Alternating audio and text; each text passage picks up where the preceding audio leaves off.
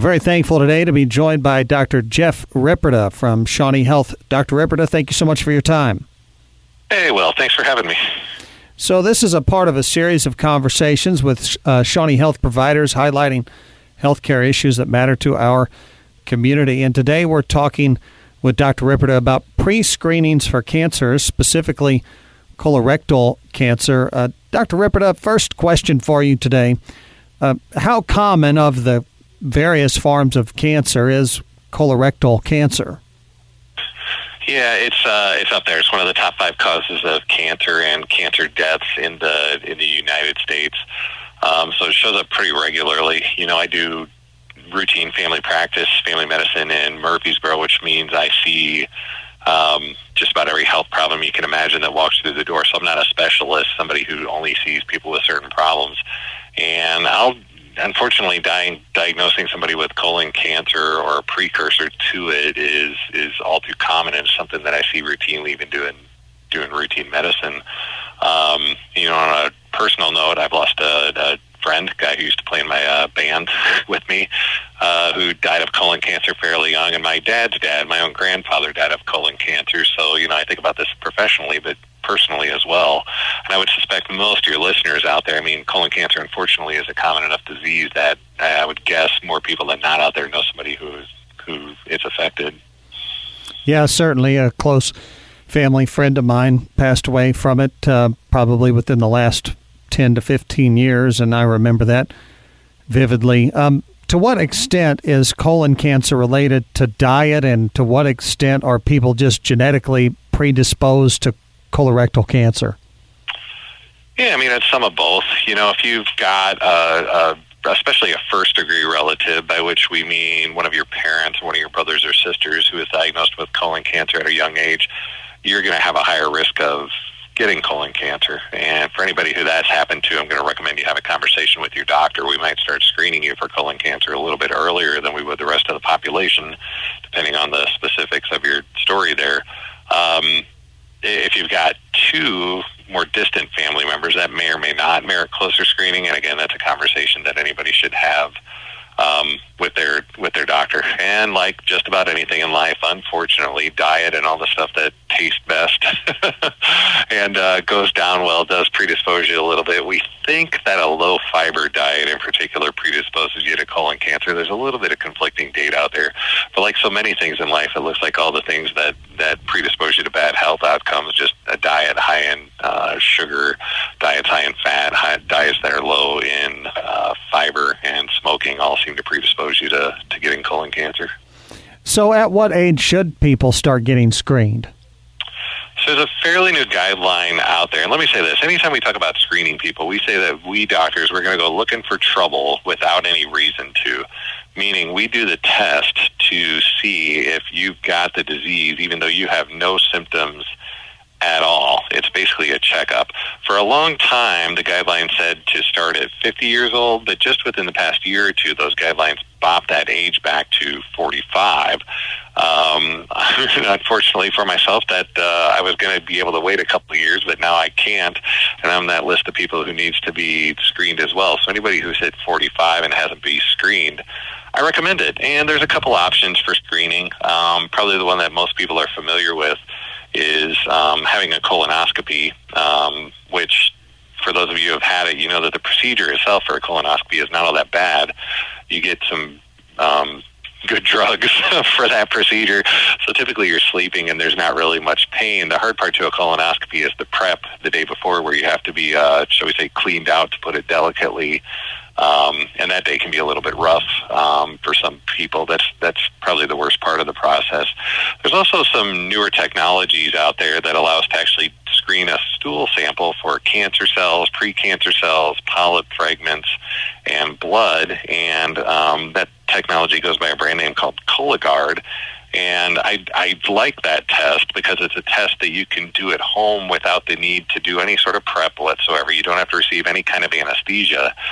that test is both really good and really bad. It's really good in that if the test is negative, it's pretty well a guarantee that you don't have any major colon issues going on. It's a bad test in that it's got a high rate of what we call false positives, meaning the most people that have a positive test on that, we don't really find anything on the flip side. So typically what I recommend to my patients is if you are eligible, meaning you haven't had any major colon issues in the past for a Cologuard, do that first, and then if it's positive, you need to go have a colonoscopy.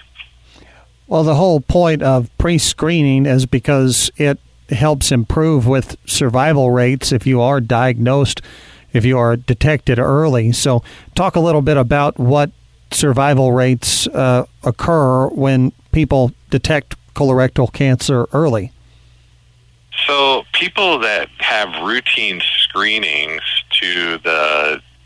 for their colon cancer, meaning people who are doing these Cologuards or these colonoscopies, the rate of death from colon cancer is exceedingly low. I mean, it's not quite zero. No test is perfect, of course, but it really is very, very, very low.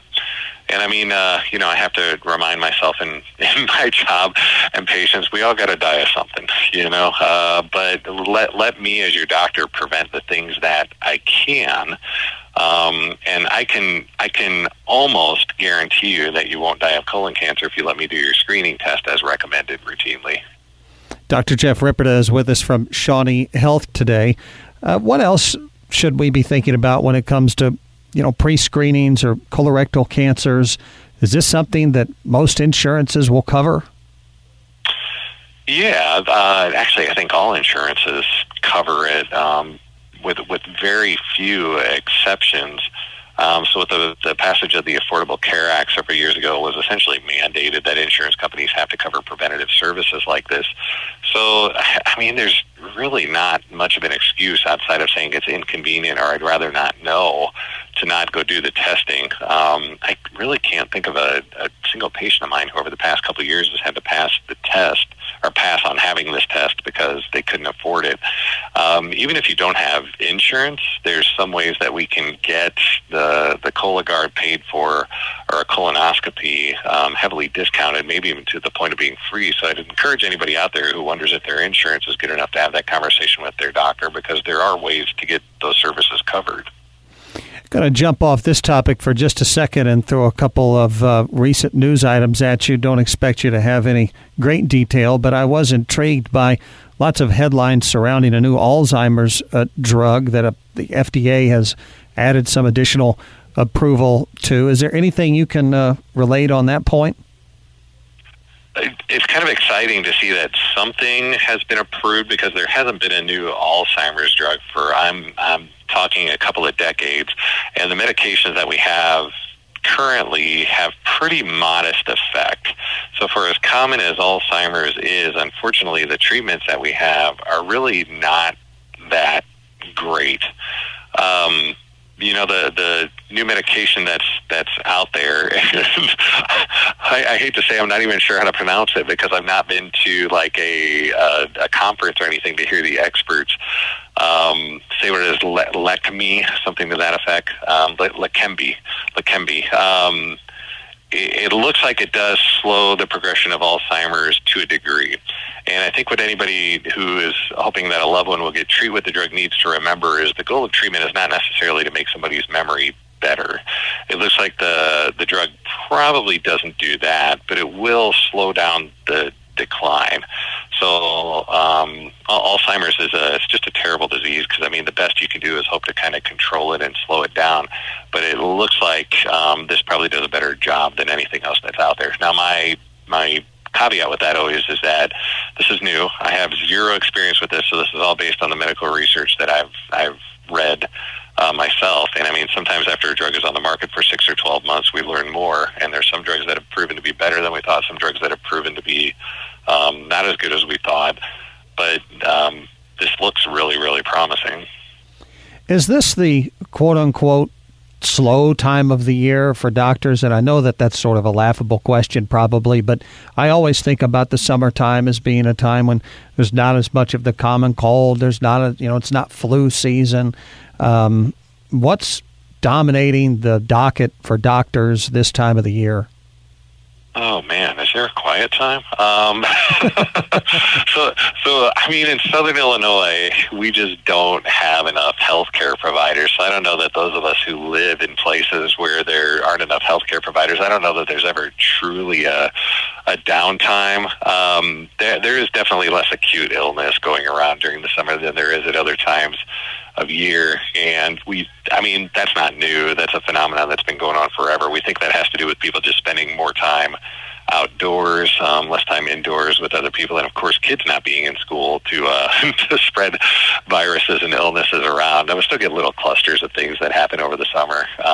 Last summer was particularly weird because there were a ton of viruses that went around, and that's just a strange thing to see. But this year, I almost don't want to say it because I'm not superstitious, but I am a little bit stitious. It's been better, so fairly slow in terms of acute illnesses over the past couple months. Yeah. Last question for you today. Watched a lot of news concerning the Canada wildfires and the haze that it's created. I've not seen any dense sort of air in Southern Illinois, really, other than at sunset, or sunrise. You could tell it to some extent, but in the cities, we've seen it be very pronounced. If people are going to be traveling to one of these places that have this Canadian wildfire smoke impact, they need to be wearing a N95 mask or something? Maybe. I guess what I'd say, my own personal experience, I was in Chicago about 4 weeks ago, roughly, just for 48 hours for a conference. And they had an air quality alert out for that day. And I went for a jog that morning, went down to, for those of you who've been to Chicago, if you know Grant Park, it's right along the shores of Lake Michigan, and jogged down there, and it looked like it was going to be a beautiful day. A few clouds in the sky, nice and blue, fairly cool temperatures. But as the day went on, the sky noticeably got a little bit of a strange yellow tint to it, and I actually drove back to Southern Illinois that day, and I got driving down Interstate 57, I was probably about to Interstate 70 or Interstate 64 before I feel like it totally cleared up. And it was noticeable. I had a little bit of a sinus headache, and the sort of yellow tint in the air gave me a bit of a headache. So, for those of you who haven't been able to see it, I'll attest firsthand, it was a very real thing that was there. I don't have any major health issues, but it was definitely an annoyance. We know that when air quality goes down, that hospitalizations for lung diseases go up. So even recently, like in New York, when all those pictures were on the national news showing how the air quality was terrible and the skies looked kind of yellow, orange, brown, that they had increased hospitalizations for respiratory illnesses, meaning if somebody has COPD, emphysema, chronic bronchitis, asthma, or just any sort of lung issue, you are more predisposed to having those kind of problems. I've not seen great research on whether you can truly do anything to prevent those illnesses from happening. Most of the expert advice is going to say, yeah, if you're really wandering outside, you might be better off wearing a mask.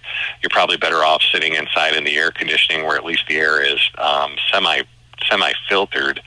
But the harsh reality is you're a little bit at the mercy of your environment when that happens. So I'll follow the expert's advice and say, yeah, if you're going somewhere where the air quality is bad, you should probably consider just sitting indoors and not doing much, especially if you have bad lungs. Dr. Jeff Ripperda is with us, and we'll bring it back to the topic that we began with concerning pre-screening for colorectal cancer. The elevator speech, why people should get pre-screened. Yeah, so once again, we all humans have we've all got an expiration date, and I can't prevent absolutely every illness that's out there, but colon cancer causes a significant number of deaths in the United States every year, and the vast majority of those are preventable so long as the person has a colonoscopy or does the Cologuard.